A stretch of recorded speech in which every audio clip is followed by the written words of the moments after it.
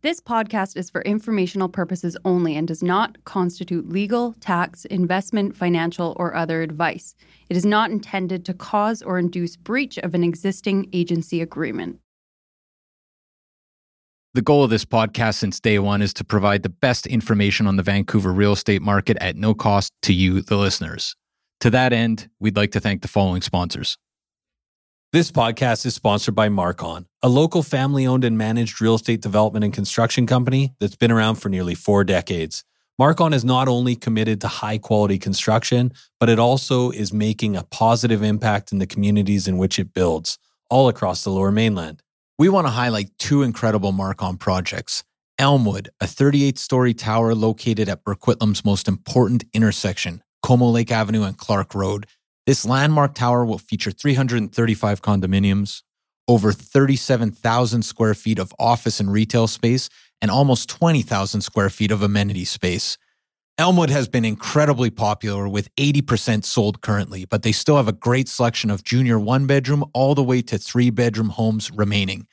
Check out marcon.ca/Elmwood for more. And Matt, we are also excited about Sohn House, Marcon's newest community in West Coquitlam. With 165 homes ranging from junior 1-beds to 3-beds, Sohn House offers the perfect West Coast aesthetic with a more nuanced Nordic-inspired design. Register today at marcon.ca/Sohnhaus. That's SOENHAUS. Or you can learn more at marcon.ca or follow them at Instagram at Marcon Homes. Marcon, building for life. Hello? Hello? Hello? This is the Vancouver Real Estate Podcast.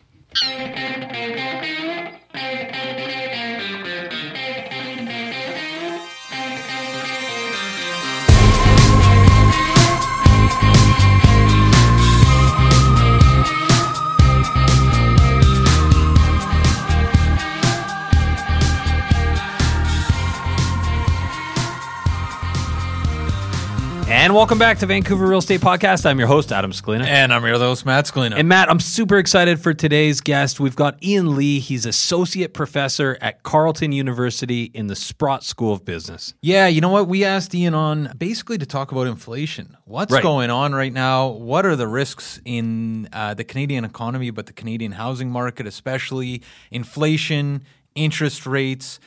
This is an interesting conversation. Well, usually when people say, we're moving into an inflationary period, it means hard assets kind of win the day, right? That's right. So real estate is often popular. You don't want to have money on hand. You don't want to have, it's a bad time. Cash is trash, they say. Yeah, it's a bad time to have stacks of bills under your mattress. That's right. But this is a little bit more complicated. This is complicated. Because basically, I think the counteracting force, of course, is interest rates. And we won't say the numbers, but Ian is projecting interest rates within 5 years not looking like they do today. Yeah. Yeah, There's exactly. a teaser for you. Well, and here's the thing, too. We talk about the Canadian real estate market in general. We've got some forecasting. He's got a very interesting theory on why prices remain stable in Canada. Yeah. Really it involves the limousine socialist class. Yeah, it's a very the champagne socialist. That combined with some other factors, but this is just a fascinating conversation. I'm super excited. It's a great conversation for sure. So stay tuned for our conversation with Ian Lee. Yeah. But before we get to that, Adam, you just went down a rabbit hole. I did of Kevin Costner movies, and I think the conclusion was, hasn't done very many good ones. No, you know what the thing is we needed a new show. I feel like my wife and I, as I've probably said on this program before, we disagree on television almost to the point where we just search through Netflix for an hour and then go to bed without watching anything. Yeah, that sounds familiar. So, but here's the thing. She got a recommendation from someone at work for a new Kevin Costner joint. Right. I actually was referred this show as well. Oh, okay. By friends. So the show is called Yellowstone. Right. So it's like they're basically on a ranch in Montana. But the interesting thing about it, it's really a real estate show. It's kind of like it Keep covers, in mind, you've only I'm very early in. I'm in season halfway 1. through the first. I've got through the opening credits. No, but I'm early into the first season. But so far, the themes are the same themes that play out on this podcast. So if you like this podcast, you might like this show. Yeah, well, it's about the gentrification, development, land, politics, NIMBYism. power. It's all in there. It's and a great all show, unpacked. and it's kind of like a Western with some Sopranos and Succession in there. It's a great show. Yeah, it's a fantastic It show. may be but one of the best things Kevin Costner ever did, Well, next to Field of Dreams. and next to The Bodyguard. The Bodyguard, I slept on that one. But you know what the thing is Kevin Costner is a pretty cool guy. Like, he's always a cowboy, a baseball player, or like just generally. Who he's like in the music world? He's John Cougar Mellencamp. Is he? He's not Bruce Springsteen? Oh, I don't know. He's He's not- that cool. He's John Cougar Mellencamp. I don't know. I don't know if John Cougar Mellencamp still goes by John Cougar Mellencamp. Really? He must, though. No, it's John Mellencamp now. Is it John Mellencamp? He lost Cougar. Did he? Wow, that's a crazy. lot of new stuff coming out This today. is. I feel like this. If we don't stop now, we're gonna get on. This is going towards Chris Gaines somehow. So let's keep moving forward. But Matt, what do we have before our conversation with Ian Lee? Okay, we have a few things. One is we are sponsored this week by Oakwyn Realty. This is our brokerage, the best brokerage in town. If you're a new agent, an aspiring agent, somebody looking to make a change, head over to oakwyn.com/join. Type in VRP 2020. That is oakwyn.com/join. VRP 2020. You'll meet Michael Morgan and the gang, and you'll get a huge incentive for typing in VRP 2020. It is huge. You don't want to miss that. And what else do we have? The listing incentive. Yeah, the listing incentive. If you want to sell your home for top dollar in the shortest amount of time and you want to work with us, definitely get in touch. We've got a huge incentive lasting just till the end of spring here. Also, if you have a family or friend that you want to refer to the Scalina brothers, we would be happy to work with them, and we have an incentive for you for making the introduction. So feel free to get in touch, Matt. And without further ado, why don't we cut to our interview today, because we go a little bit long on this one, but I'm going to just warn you. It is info-packed, and you're going to be better for it. Yeah, absolutely. So this is Ian Lee, Associate Professor at Carleton University in the Sprott School of Business. Enjoy.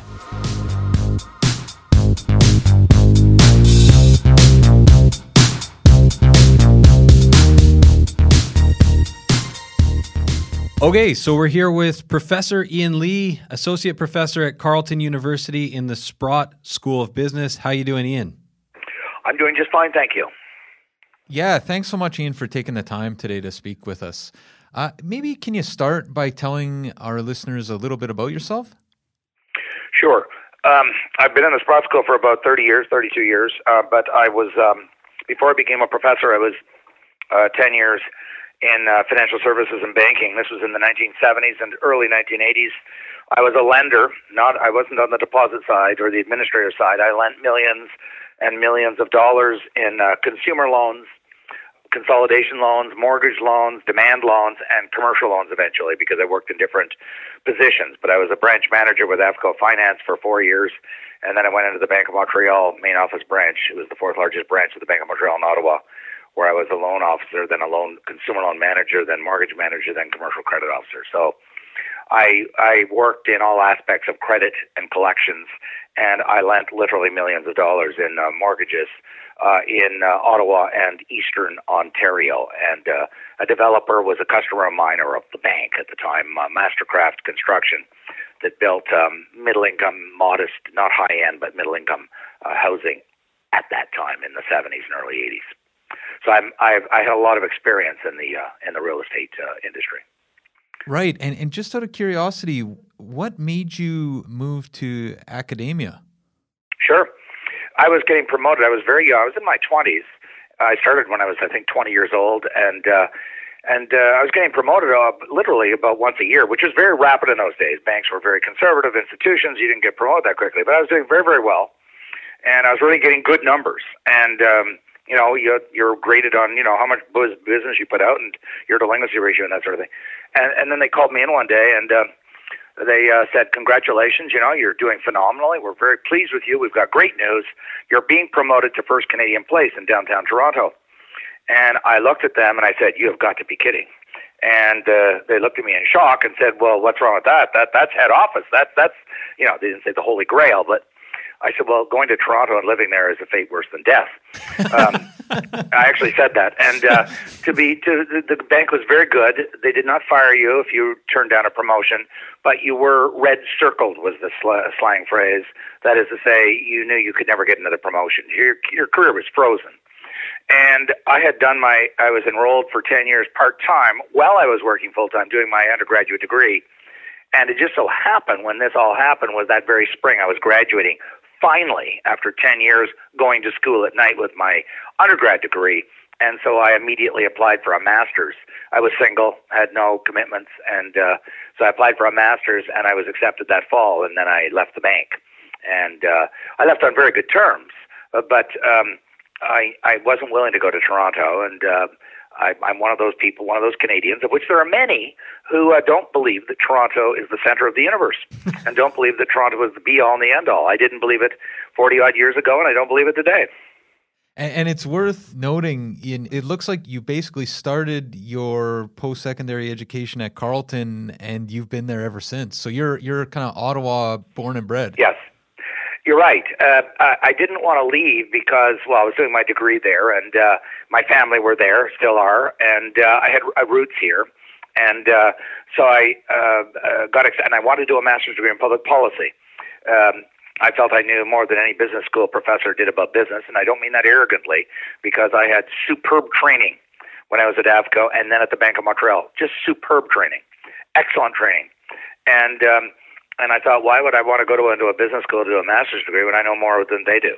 But I was in Ottawa. I was in main office branch. That may not mean anything to people in Vancouver, but the main office branch of the Bank of Montreal was literally 100 feet, like 50, 70 meters from the west block of Parliament Hill. Parliament Hill was just across the street. The Bank of Montreal was on Wellington, Sparks, and O'Connor.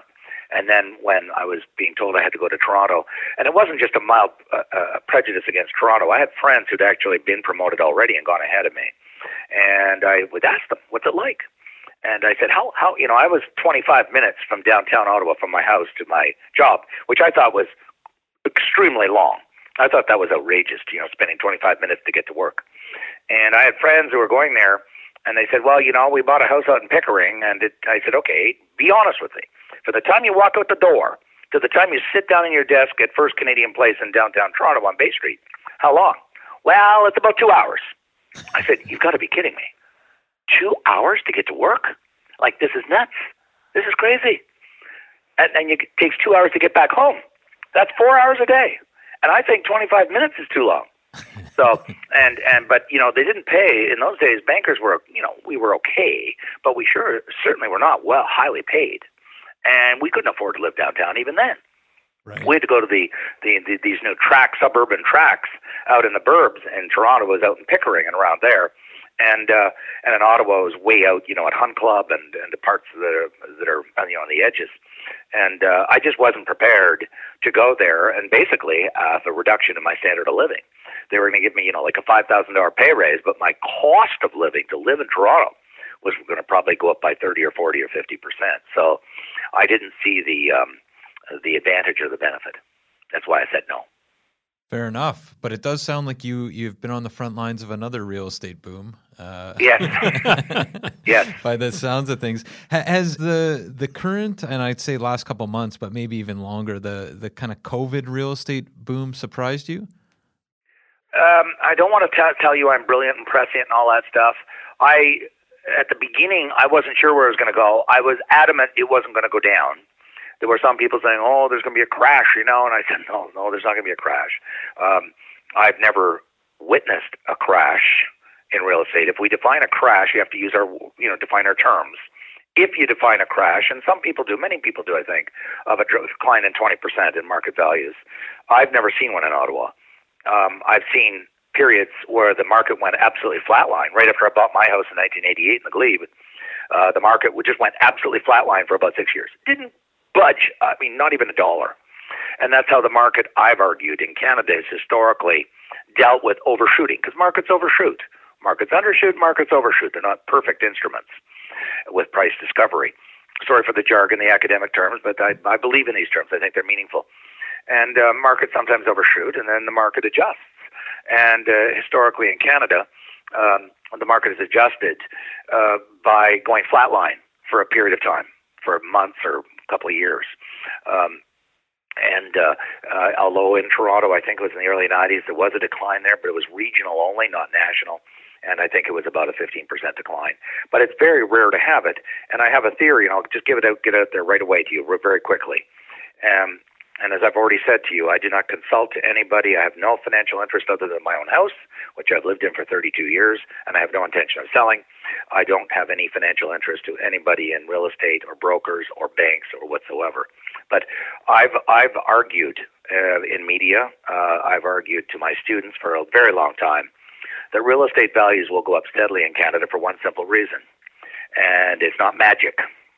It's called human being growth or population growth. It's called demography. If the absolute population is growing year after year after year after year, as Canada and the United States have done, in other words, there's always more people in front than behind, real estate values will increase over time, is my theory. If you have the opposite situation, which is not impossible, where the absolute numbers of people in that unit, whatever you're measuring, whether it's a city or a region or a country, if the absolute numbers of people are declining, then you will see long-term declines in real estate values. You're seeing this in Japan right now. Japan is depopulating. Mm-hmm. Every demographer has noted they're going to go from about 130 million people to about 100 million people. So that means there's going to be empty houses because there aren't enough buyers coming along, younger buyers, to buy from the older buyers. And that happened in Detroit. I've studied Detroit. It went from 2 million people in the peak back in the 50s to population today is less than 500,000. The city shrunk by 1.5 million people. And so when you have that situation, you will have long-term permanent declines. It's a function of supply and demand. In Canada, we're bringing in one new Ottawa every 3 years. Ottawa's 1 million people. I'm not talking CMA Ottawa-Gatineau, because Gatineau's on the Quebec side. It's part of Ottawa, but it's on the Quebec side. That's 1.5 million. But if you just look at the city of Ottawa, we're 1 million people. And every 3 years, we're bringing in about 1/3 new Canadians every year. So if you bring in 1 million people every 3 years and drop it into Canada, that's going to create a demand for more and more and more housing year after year after year, which is exactly what's been happening, going all the way back to the formation and the origins of Canada. Right. And now the Liberal government is talking about increasing that from 330 or thereabouts post-pandemic. They're talking going to 450 or 500,000. So that's 1.5 million every 3 years being dropped into Canada, and that's going to guarantee increased demand, absolute demand increase for housing, which is why I've been so extremely critical. I was on Amanda Lang BNN this afternoon at 1:15, and I said the explosion in house prices has been socially engineered by 3 levels of government.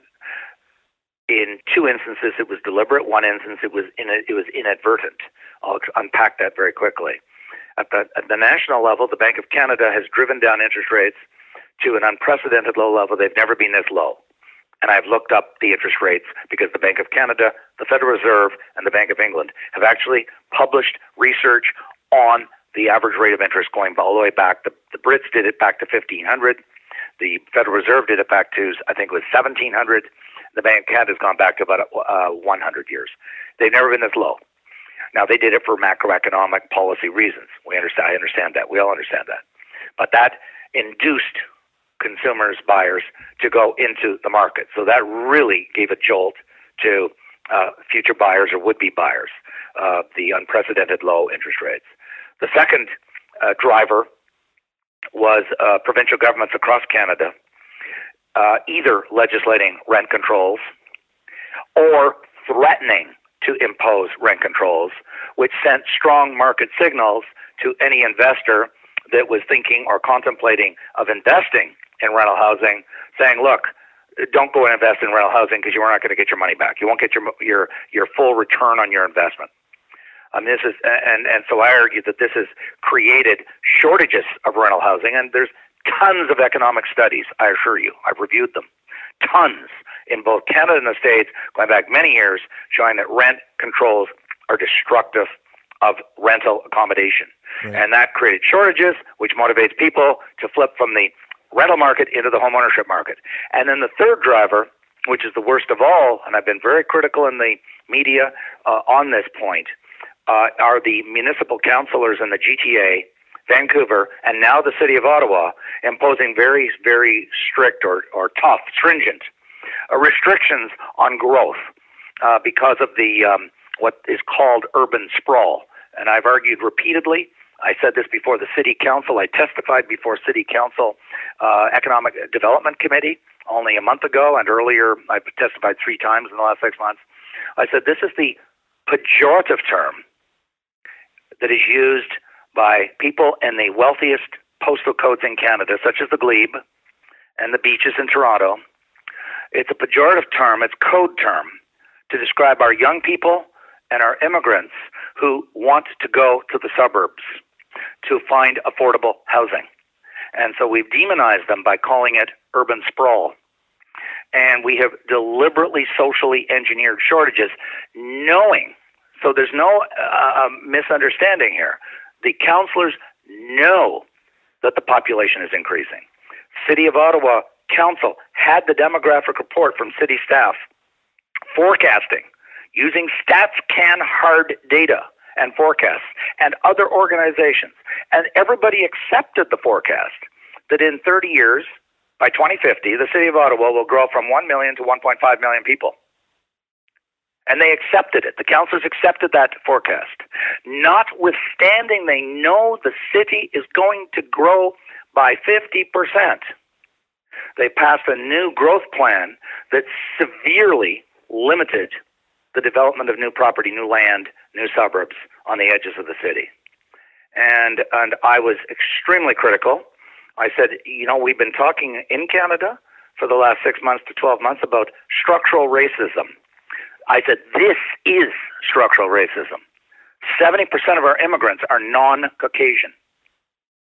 And this is hurting, very severely, seriously hurting our young people and new Canadians or immigrants who come to Canada because the deliberate socially engineered shortage of land through the growth, the official plan, is creating shortages, and it's driving up the values of the existing properties.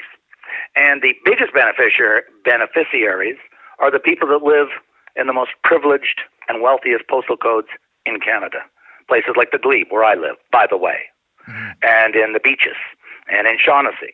So these are the people, and I know from my own city, the people that are most strongly in favor of the limitations on the growth and expansion of the city boundaries are the people in the wealthiest postal codes.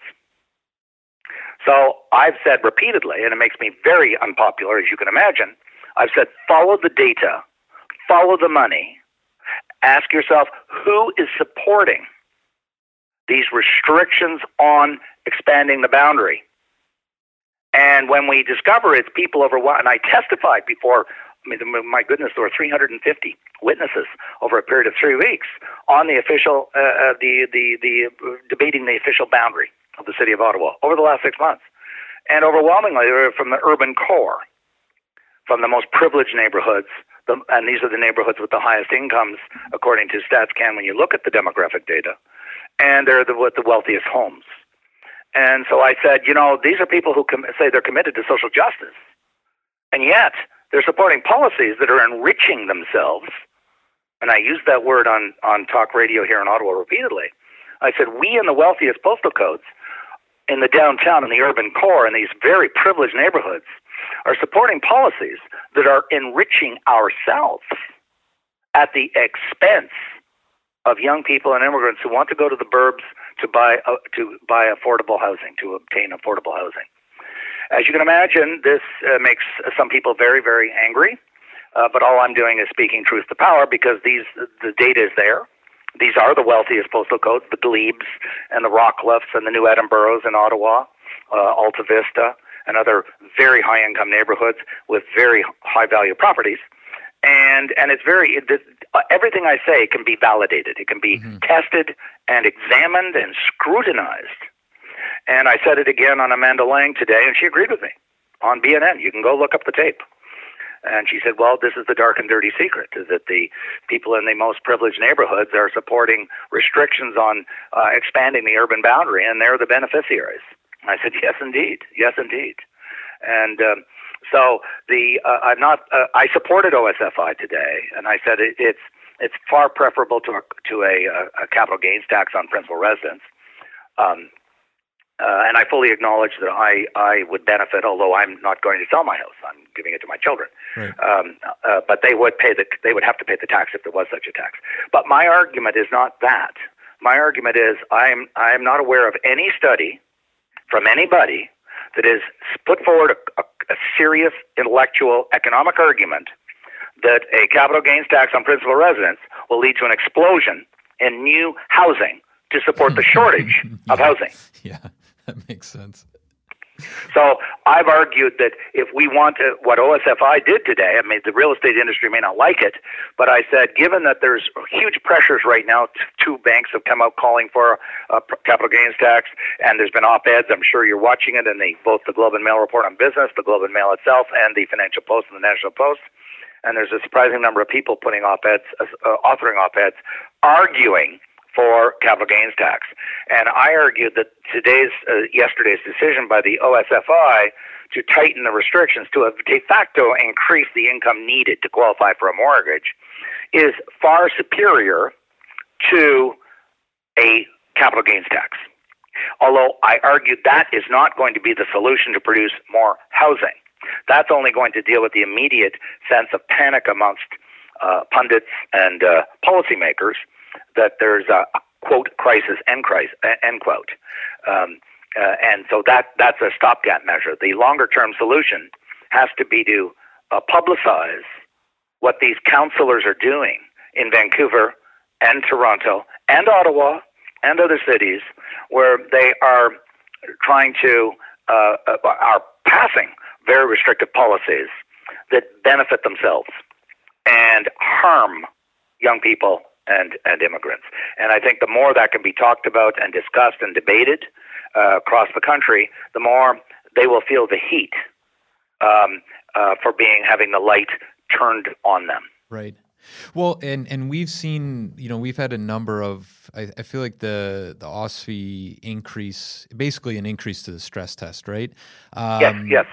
We've witnessed, especially here in British Columbia over the last 5-6 years, a number of measures to try and dampen demand, and what it's led to, I think, we agree with you, I think, here, is that what we've seen here in Vancouver is that, a dampening of demand actually leads to less housing being built. And then we're in situations like we are today where demand ramps up and there's even less housing to go around. So it does seem like it's kind of a stopgap measure that might actually blow up in our faces collectively. One thing that struck me about what you were saying was that real estate markets in Canada generally don't have the deep declines, the crashes, but kind of flatline. Based on what you've seen, if we're thinking kind of 1, 3, 5 years out, 10 years out, and we're looking at a really hot real estate market here, where you're talking where you're going. Overshooting, I want to put it put it very clearly. I was not, to this moment, making a forecast of the future. I was very carefully saying, for your listeners, historically in our country, and believe me, I've looked at this because I love looking at stats. That's what I do all day long. That's the beauty of being a tenured professor. I can sit there and wander all day long when I'm not teaching and look at StatsCan data and historical data going back. And the long-term value of houses, whether you include the inflation or take out the inflation, house prices have gone up over time. And I'm talking now, let's use since the Second World War. Well, there should be no surprise. Some people say, well, house prices can't keep going up. And my answer is, as long as and I do strongly support immigration, by the way. We desperately need more people because we're depopulating otherwise. The birth rate is below 2.2. It's at 1.6. And if we want to maintain our standard of living, we need immigration. Where I'm going with this is that so long as we agree, there's a consensus in Canada, we need immigration. And I think there is such a consensus, then the corollary of that is that we must build more houses. And that's where my good progressive friends and the wealthiest postal codes of Canada, and I sat apart. Now, to your question, I wasn't ducking it. Is there going to be some kind of a, quote, correction going forward? It's really difficult to say. I do not believe, and I've been making this argument for literally 5 years or 10 years. I've testified before the House of Commons Finance Committee multiple times. For those people who claim that we're on the edge of a crash, we're all going to go bankrupt, because of our indebtedness, I just find the media reporting on this by newspaper after newspaper, by CBC, by everybody, to be just bordering on dishonest. Anyone who looks at StatsCan's national household balance sheet, published every 90 days, forever and ever, will know, and I've got the freshest, most recent data, the gross wealth of households, excluding corporations, excluding governments, is right now as we speak, $14 trillion. Our debt, our famous personal and mortgage debt, is $2 trillion. Our net worth is $12 trillion. Now, most people listening will say, I don't have any idea what $12 trillion is. Neither do I, by the way. Stats Canada conveniently produces the average net worth per human being in our country. $350,000 net worth per person. Now, I show these stats, these graphs to my students. They say, wait a minute. I'm not worth $350,000. I'm a 22-year-old student in the BCom. And my answer is always the same. Of course not. This is an average. So if you're worth far less than that, then there's other older people like me that's worth a lot more than that. But that's just the life cycle. You start out when you're young, you don't have any money, you go deeply into debt, and then over time your income goes up, you pay down your debts, your wealth goes up, but the average net worth in Canada is $350,000. Another metric, you may be aware of that, I'm sure you are if you're in real estate, and this is from CMHC and Stats Canada. It's last year's data, and I don't believe it's changed significantly. 45% of all homeowners in Canada are mortgage debt-free. So when people, wax prolific about, oh my God, we're going to have a housing crash, it's going to ruin everybody and everything. Well, first off, the bank cannot foreclose and take back your house if you don't owe them any money. And almost half of all Canadians that own a house, 70% of Canadians own a home. Almost half of them don't owe anything. Secondly, we've got this enormous net worth. Okay, a lot of it's real estate. It doesn't matter. I mean, the real estate's nobody's suggesting it's going to go down by 50%. Or some astronomical number.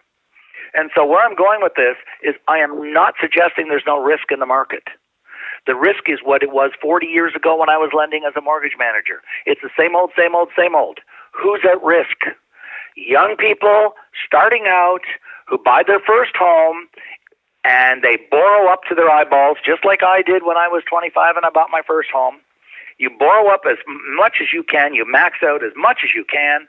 And if you're in an expensive city like Vancouver or GTA or now increasingly Ottawa and some cities like that, well, then those young people who bought in the last 5 to 7 years are going to have enormous mortgages to buy that expensive house.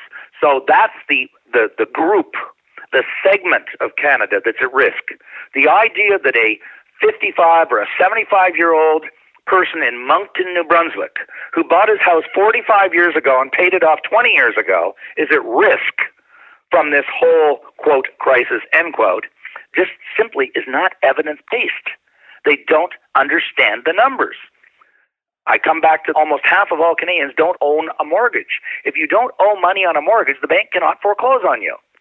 So who's at risk? Again, I'm repeating myself just to get this point across quickly. It's people who bought in the last 5 to 7 years, and they're mortgaged up to the tilt, and they're in a high-cost city like GTA, like Vancouver. You can go out to Eastern Ontario, well, pre-COVID, before this huge run-up right now. Even a year and a half ago, you could buy in any of these valley towns, Eastern Ontario and the valley, the St. Lawrence Seaway Valley, you could buy a house for $200,000, not in Ottawa. You could buy these in small towns down the Seaway, Prescott, Ontario, and Cardinal, United Empire Loyalist country. And so my point is, you go into rural Nova Scotia, you go into rural New Brunswick, you go into rural Newfoundland, you can get houses dirt cheap. And so my point is, we can't aggregate just because there is a crisis in Vancouver or GTA because of irresponsible municipal councillors, and I do use that word very carefully. It is simply irresponsible of them to do what they've been doing. And discriminating against our young people and our immigrants.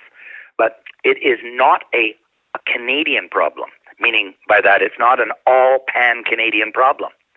You can go into rural parts of Canada and there's no crisis.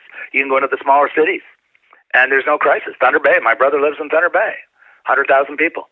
So it's very much a big city problem where the councilors have acted irresponsibly to radically restrict the supply, which has created enormous shortages and driven the prices through the roof, driving people further into debt in order to be able to buy that home. And so we have to be much more precise about this alleged crisis, that it's not affecting every Canadian. And there's a lot of Canadians who are not affected by it. It's really young people in the most expensive cities in our country who have bought in the last 5 to 7 years. Right. Ian, can we talk a little bit about inflation? And just for our listeners, Sure. What is it? What are the factors leading up to it? And are you worried about the current state of where inflation might be heading? I am. And I want to first off fully acknowledge, because there's some very respectable and very intelligent people at the Bank of Canada, former Governor Polaz, who I've met a couple of times at professional events in downtown Ottawa, very, very capable individual, very smart guy. The current governor, very smart guy. And it's an article of faith amongst the elites in Ottawa, and I mean by the elites, I'm not using that term loosely, the senior decision makers in the government of Canada, that inflation is just not a problem, and interest rates are going to remain low forever. When I say forever, for the foreseeable future. I accept that today, I don't believe there's a risk of inflation today, if we mean today, 2021. I don't think interest rates are going to go up in 2021. Do I believe, though, that in the relatively near future, maybe in 2 or 3 years from now, we are going to be facing that? Yes, I do believe that. And I believe it for a couple of reasons. And it's not just a whim or a prejudice on my part. Milton Friedman, a very, very famous professor at the University of Chicago, won a Nobel Prize in economics. And he won his Nobel Prize in part for his magnum opus study of 2,000 years of economics of major countries, not Canada, not the U.S., many, many countries.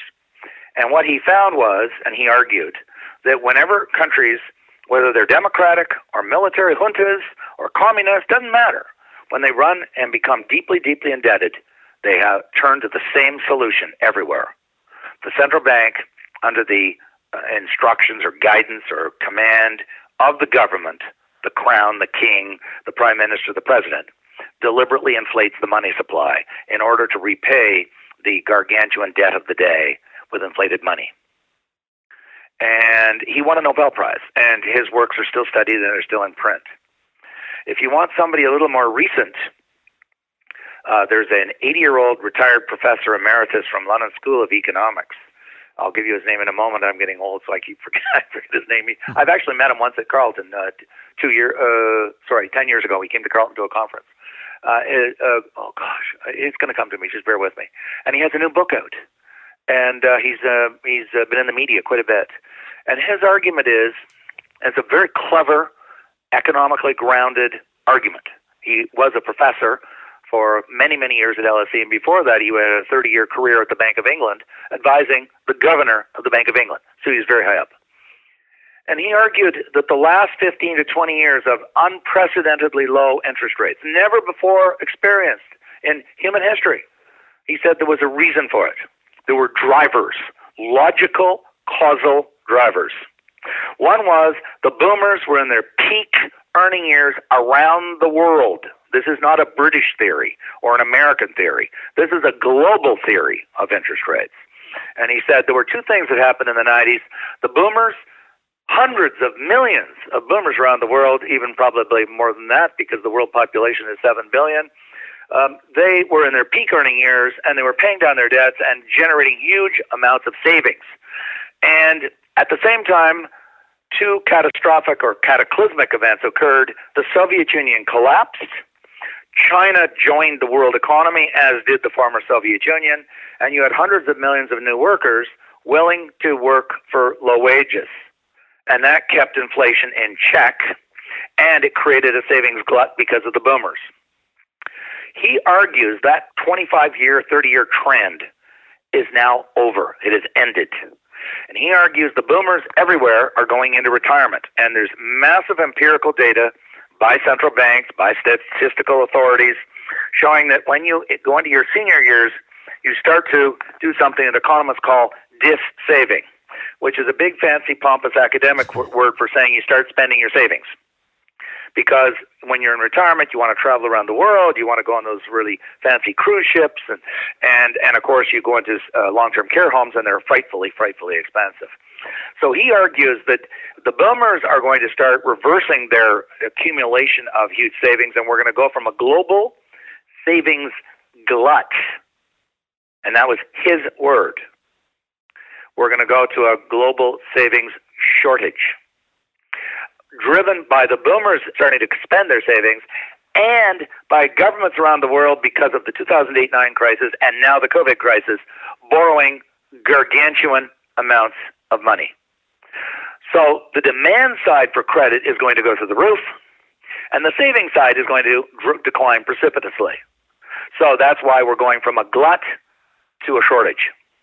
And he argues that's going to cause interest rates to go up, and he's arguing that it's going to cause pressure on inflation because you don't have hundreds of millions of consumers any longer willing to work, compete with everyone else to drive down wages.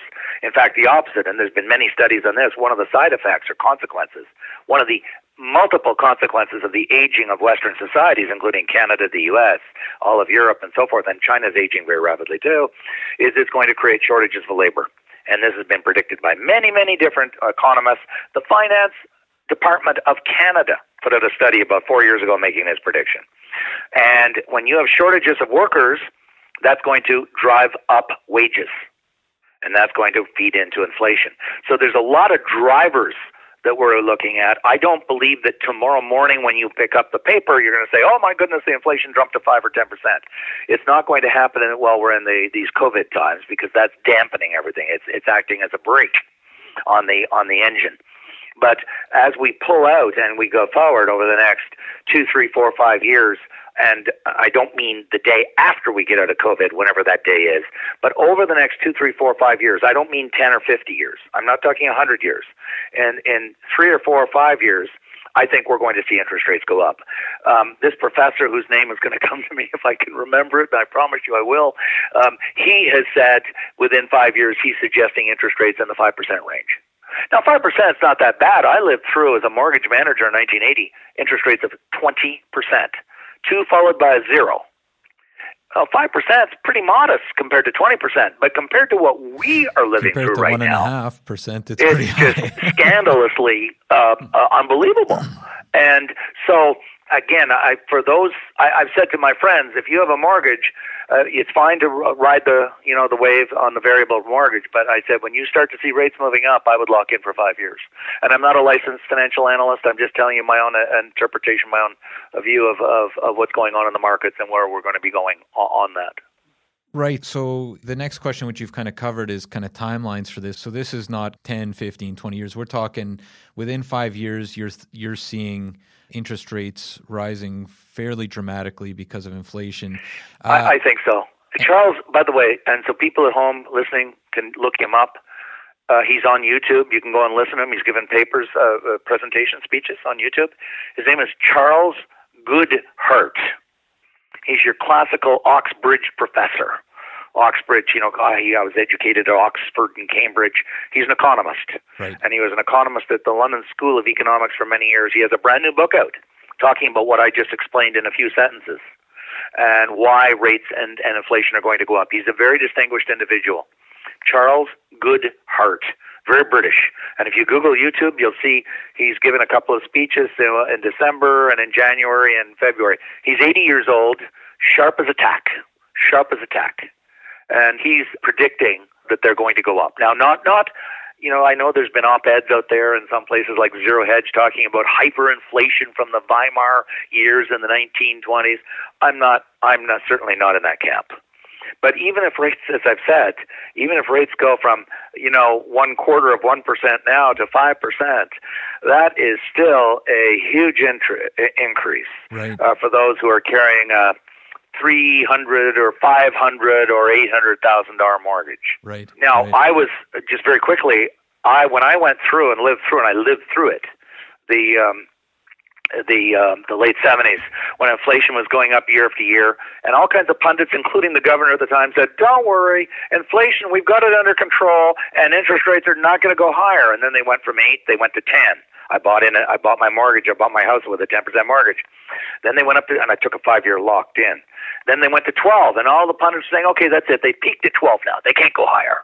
Then they went to 13. Then they went to 14. People said, "No, that's it. We've hit the peak, and they're not going up anymore." Then they went up to 16. Then they went to 17, and then people finally stopped predicting where they were going to go. Interest rates peaked at 20. I'm not trying to suggest to you that I think that's going to happen. What I am suggesting to you, to connect the dots so everybody understands what I'm saying, is when the Prime Minister, and I'm not picking on him, it's just that he is the Prime Minister, and when the Minister of Finance said, interest rates are going to remain low as far as the eye can see, I beg to differ. When the pundits and the experts are saying interest rates can't go up, that to me is probably a signal they're going to go up. There was a famous economist who was the chief economist to Richard Nixon in the White House, and he coined this famous phrase: "If something can't go on forever, it won't." If low interest rates can't go on forever, they won't. Right. Well, one thing that seems interesting here is, again, thinking about what we just talked about in relation to housing prices and the housing market. We started the conversation kind of outlining what seemed like a fairly, and I don't want to misquote you here, but a fairly rosy, we're over time, housing prices go up. There's high levels of immigration that are going to increase. There's municipal governments that stifle supply. And now we're seeing potentially rising interest rates that are quite dramatic, even if we're talking 5%. Yeah. What do you think this means for the housing market in bigger cities? I know. I understand your question. And believe me, I talk about this all the time. I talk about it in the local media here. And I'm just going to, and I'm loath to make a hard prediction for the future. What I like to do is draw on my past experience. When I was at the Bank of Montreal in the late 70s, early 80s, and rates were going up, all kinds of people, believe me, when the rates started to hit 12, 13, I'm talking mortgage rates, were hitting 12, 13, 14. There were huge numbers of people who are saying, "That's it, we're doomed. The market's going to crash and burn. We're going to see mass foreclosures everywhere, massive delinquency." And believe me, people were saying this in the Financial Post and the Globe and Mail, and there were people predicting and saying doom, gloom. I looked up the data, because the Bank Act requires the banks to report their delinquency, and it gets aggregated, and it's been reported since before I was a mortgage manager. In 1980, when interest rates hit 20%, the national mortgage delinquency rate went from 0.5%, and it went all the way up to 1%. That meant 99% of people with mortgages continued to pay on time. I had customers coming in, I remember it vividly to this day, coming in and they'd lost their job, husband and wife had both lost their jobs. And they were coming in and making the mortgage payment. Mm-hmm. And I said, listen, I really appreciate this. Thank you very much. We really admire and respect and honor your integrity and your diligence in paying it. But I said, if you don't mind me asking, how are you able to make the mortgage payment? And they would tell me, well, my parents are helping me. And I coined a phrase, and I want to take credit for it on this on this little podcast. I coined a phrase way back in 1980, and I used it over and over and over, the bank of mom and dad. And when I became a professor in 1988 and I started talking and about mortgages and banking and so forth, I used it in the media. I've been using that phrase all the way back to 1980. One cannot this is not a normal market in the sense of gold or silver or molybdenum or, pork belly futures or the price of wheat or the price of oil. This is a very unique market because as I like to tell people, and it's so obvious, but we forget this, it's the only investment market in the world that I know of that you can sleep in. I cannot, if I buy Bitcoin, I can't sleep in my Bitcoin. I cannot sleep in my gold or my plutonium or my molybdenum or my steel or my oil, West Texas Intermediate. You can't sleep inside your barrel of oil. You can sleep in your house, and it's where you raise your family. And secondly, because going back to the Stats Canada National Household Balance Sheet, we have $12 trillion of net worth in the country.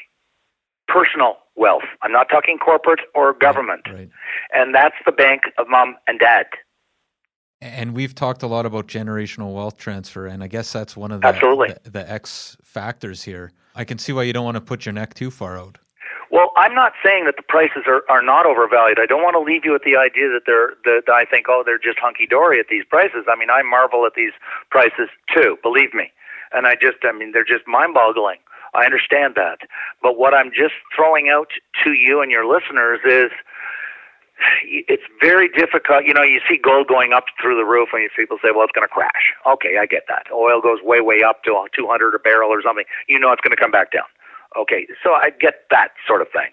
But this is a very unusual market because behind every young person that is potentially in trouble, not behind every one of them, but many of them, is the bank of mom and dad. Mm-hmm. 70% of Canadians own their homes. And the older ones, like me, are sitting with an awful lot of equity in their house. I'm getting anecdotal now just for a moment. In the last year, I've known about 10 different people, young people, that have bought homes in Ottawa, in the Ottawa area. And I don't mean 100, there's no such thing as $100,000 home. You know, these are $700,000, $800,000 homes, and they're 25, 28 years old. So, because I know them well enough, and I said, okay, where did you get the down payment to qualify? Right. Oh, mom and dad. Mom and dad gave me the down payment, or my grandmother. And so my point is that it's what really messes up the ability to predict whether the market's going to crash is that backing these people are their parents and their family. And my joke, it's a serious joke, and I mean it as a serious joke. I used to say, but way back in 1980, Canadians are so emotionally and deeply attached to their house that they will go rob a bank to get the money to then go to the bank to make their mortgage payment. Now, I'm being facetious, but I'm trying to get across an idea.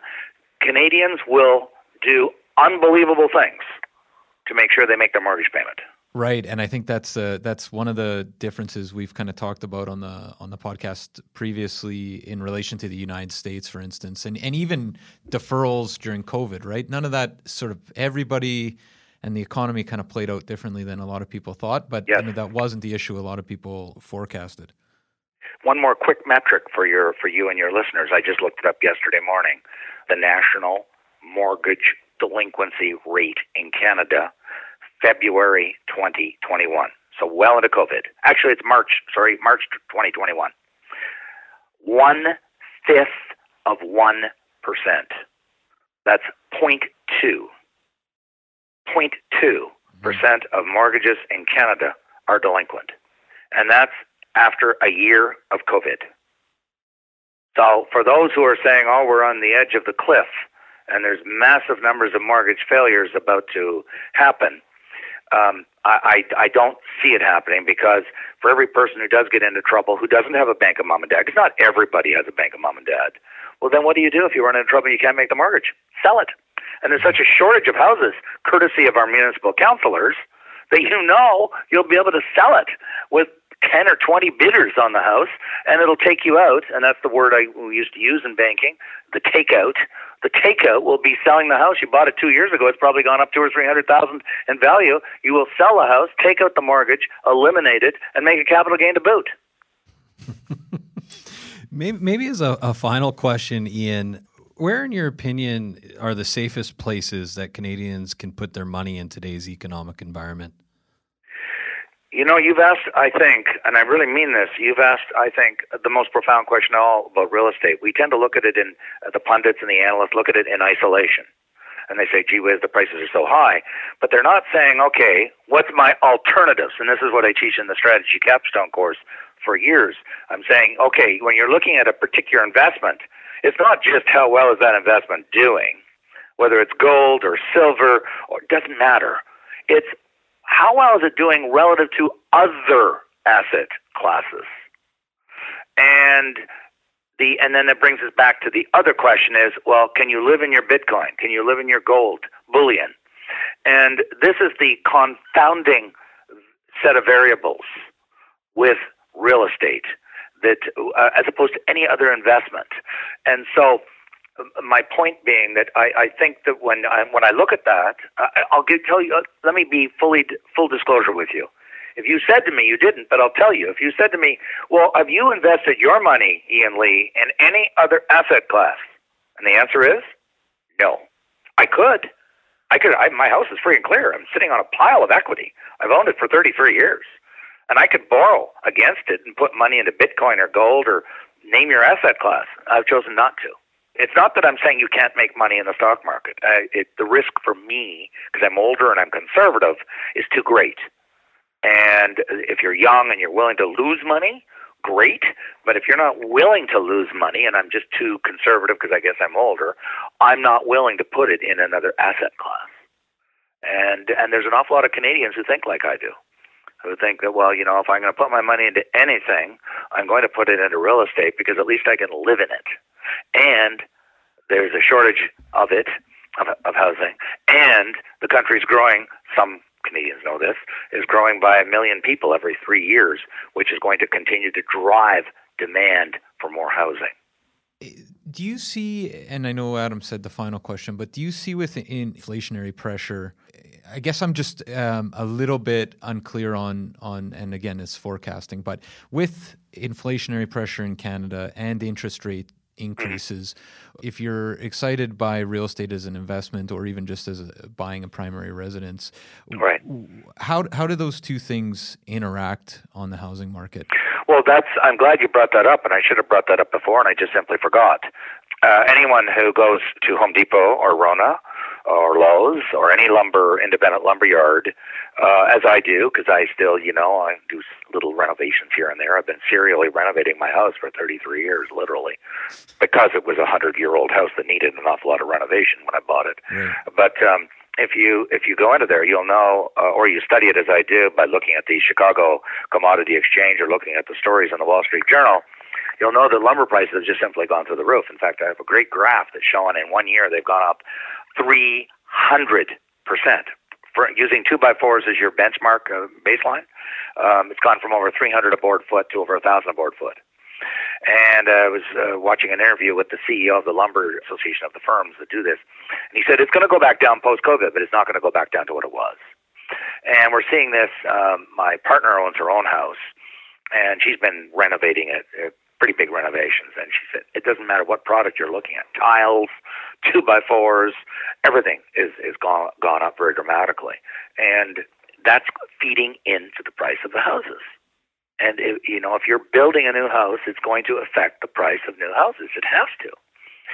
So not only do we have the socially engineered shortage caused by municipal councilors in certain cities, but now we have the commodity shortages and commodity inflation in building supplies that's going to put upward pressure on home prices. So I don't, when you step back and, sort of set all the emotion aside and say, what are the drivers that are going to drive the market down and cause it to crash? And I'm looking for it, and I can't, and I'm very analytical. I'm saying, okay, if there are forces, we should be able to identify them. Such as, if we were depopulating like China's doing, like France is doing, like Italy is doing, they are actually shrinking over time. They're contracting.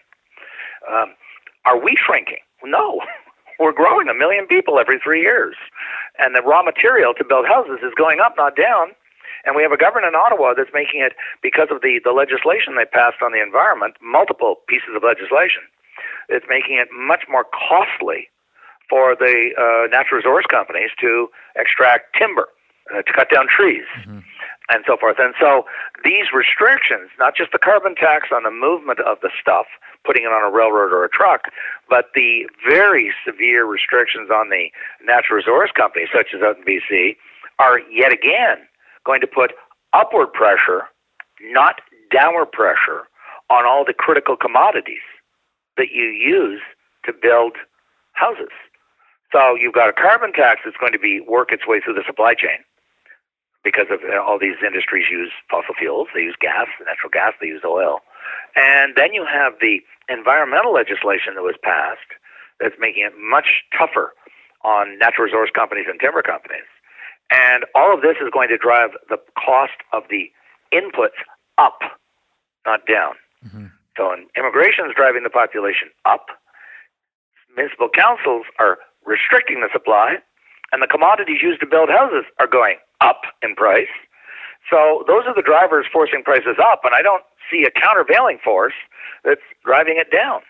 Well, maybe we'll leave it there. Thank you so much, Ian, for obviously a very insightful conversation. Yeah, and Ian, how can people find out more about what you're up to and your writing? Where's the best place to follow you? I'm on, I've just agreed literally this morning to appear on BNN Bloomberg TV every Thursday at 1 or 1:15 p.m. with Amanda Lang. So if they Google Amanda Lang, and she's created this little segment for just her and I called The Debrief. So I'm going to be on a segment called The Debrief on BNN Bloomberg TV every Thursday, typically at 1:15. In addition, I am on Sirius National Radio every Wednesday at 11:45 with Matt Gurney. And every Thursday on Sirius National Radio at 8:35 with Arlene Bynon, who is a national journalist out of Toronto. So is Matt Gurney. He's out of Toronto as well. And finally, so these are the regular ones I'm on. I'm on every Tuesday morning on 1310 Ottawa Talk Radio. It's owned by Rogers Network. And I'm on at 9:30 to 10 a.m. on the Rob Snow Show. And we talk about these exact sorts of issues that three of us have just been talking about. Currency exchange, is the dollar going up? Is it going down? Where are the oil prices going? Where are house prices going? In fact, on each of these programs, we're talking about these kinds of issues that the three of us have been talking about today. In other words, there's a mix of public policy and private. In other words, house prices and what's government's going to do, and is there going to be an increase in the GST, HST in the next budget on April the 19th, stuff like that. So those are the four shows I'm on regularly, and then I'm on ad hoc on other shows as well, other radio programs as well, and television as well. I'm on CTV News Channel roughly every second weekend, but no set time. Right. Well, it sounds like you're a busy guy, and we appreciate your time, that's for sure. And we've been watching you, especially on BNN. So thank you so much for your time, and we'll hopefully have you on in the future if you have the time. I would love to. And one more time, just so you won't get attacked by anybody, I do not consult to anybody. I have no financial interest. I have zero conflict of interest. My salary is from Carleton University, and the dean leaves me alone and doesn't tell me what to say or think. Okay. Thanks so much, Ian. Really appreciate it. My pleasure. Thank you.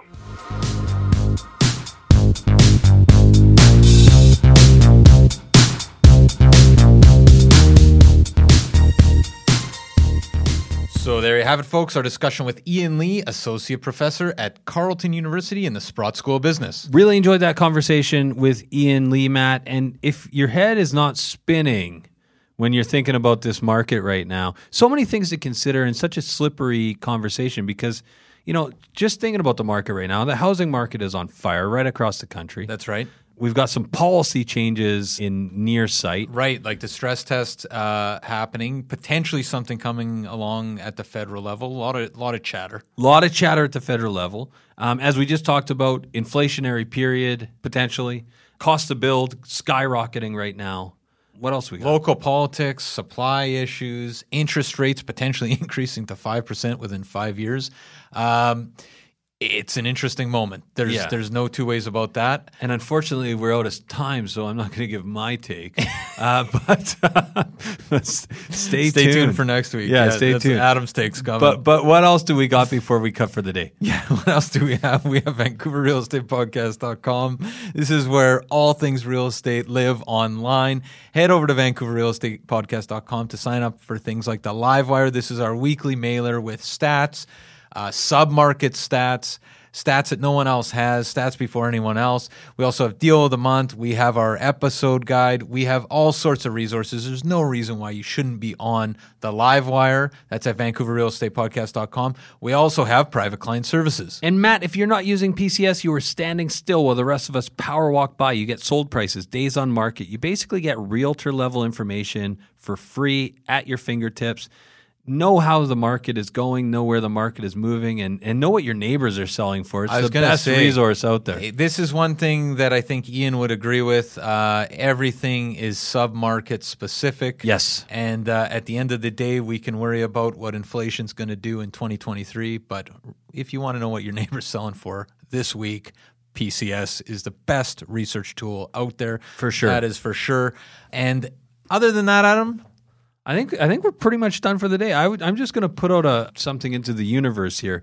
Ian Lee should write a book, I think. Ian Lee should write a book about his ties to the Canadian political scene, I think. I think that's what I was thinking. Ian Lee would be a great dinner guest now, but also throughout the years. Like, I'd love to hear, I bet the gossip that he had in 78, 82 about the deputy finance minister or whoever at the time, just being in his position, I can imagine dinner parties there'd be some good stories going around.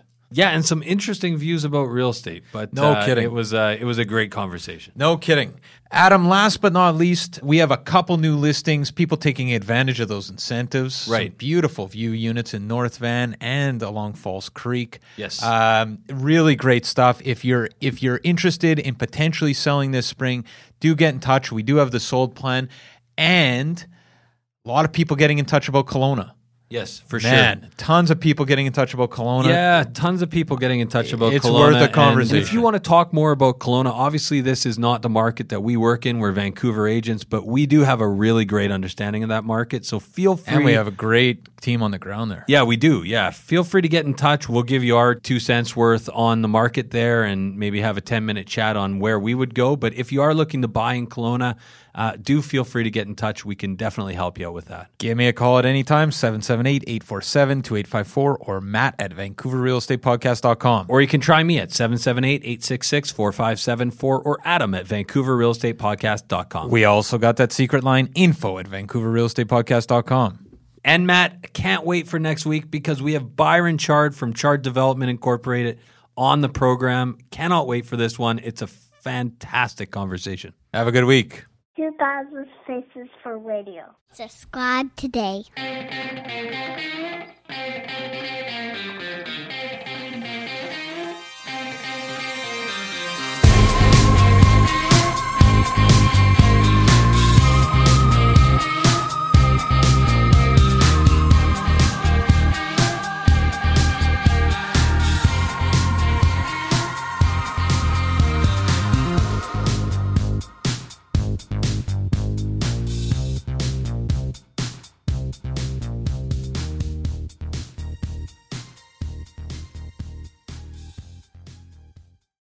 Hey everyone, pardon the interruption. We just want to take a quick minute to thank the following sponsors who make this show possible.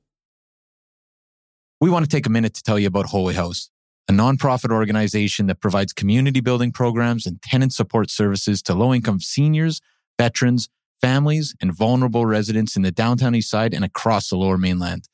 Melissa from our team has been volunteering at Holy House. Melissa, what's been your experience? Honestly, it's been so fulfilling just to spend a few hours a week in the community and watch how the staff really transforms these vulnerable communities from the inside out, starting with just small things, right? Playing games, drinking coffee, having some simple conversations that you wouldn't necessarily think are super fulfilling. And you come out just feeling like you've really made an impact and connected with the community. And you've been to multiple buildings, but you're playing games, drinking coffee. Yeah, serving food sometimes. And you made some friends along the way. And I've made some friends along the way. It's really helped me be more present, actually, in those moments of just, realizing how simple life can be to make an impact, right? Fantastic. And if you want to learn more, you can definitely check out Jenny Conkin, co-founder of Holy House, who is a past guest fan favorite on the show, or head over to holyhouse.ca where you can donate or volunteer, and they're looking for both donations, and they definitely like volunteers. That's hallwayhouse.ca. Vancouver needs your help. Be part of the solution. We are also sponsored by Oakwyn Realty. This is our real estate brokerage, best brokerage in the city, hands down.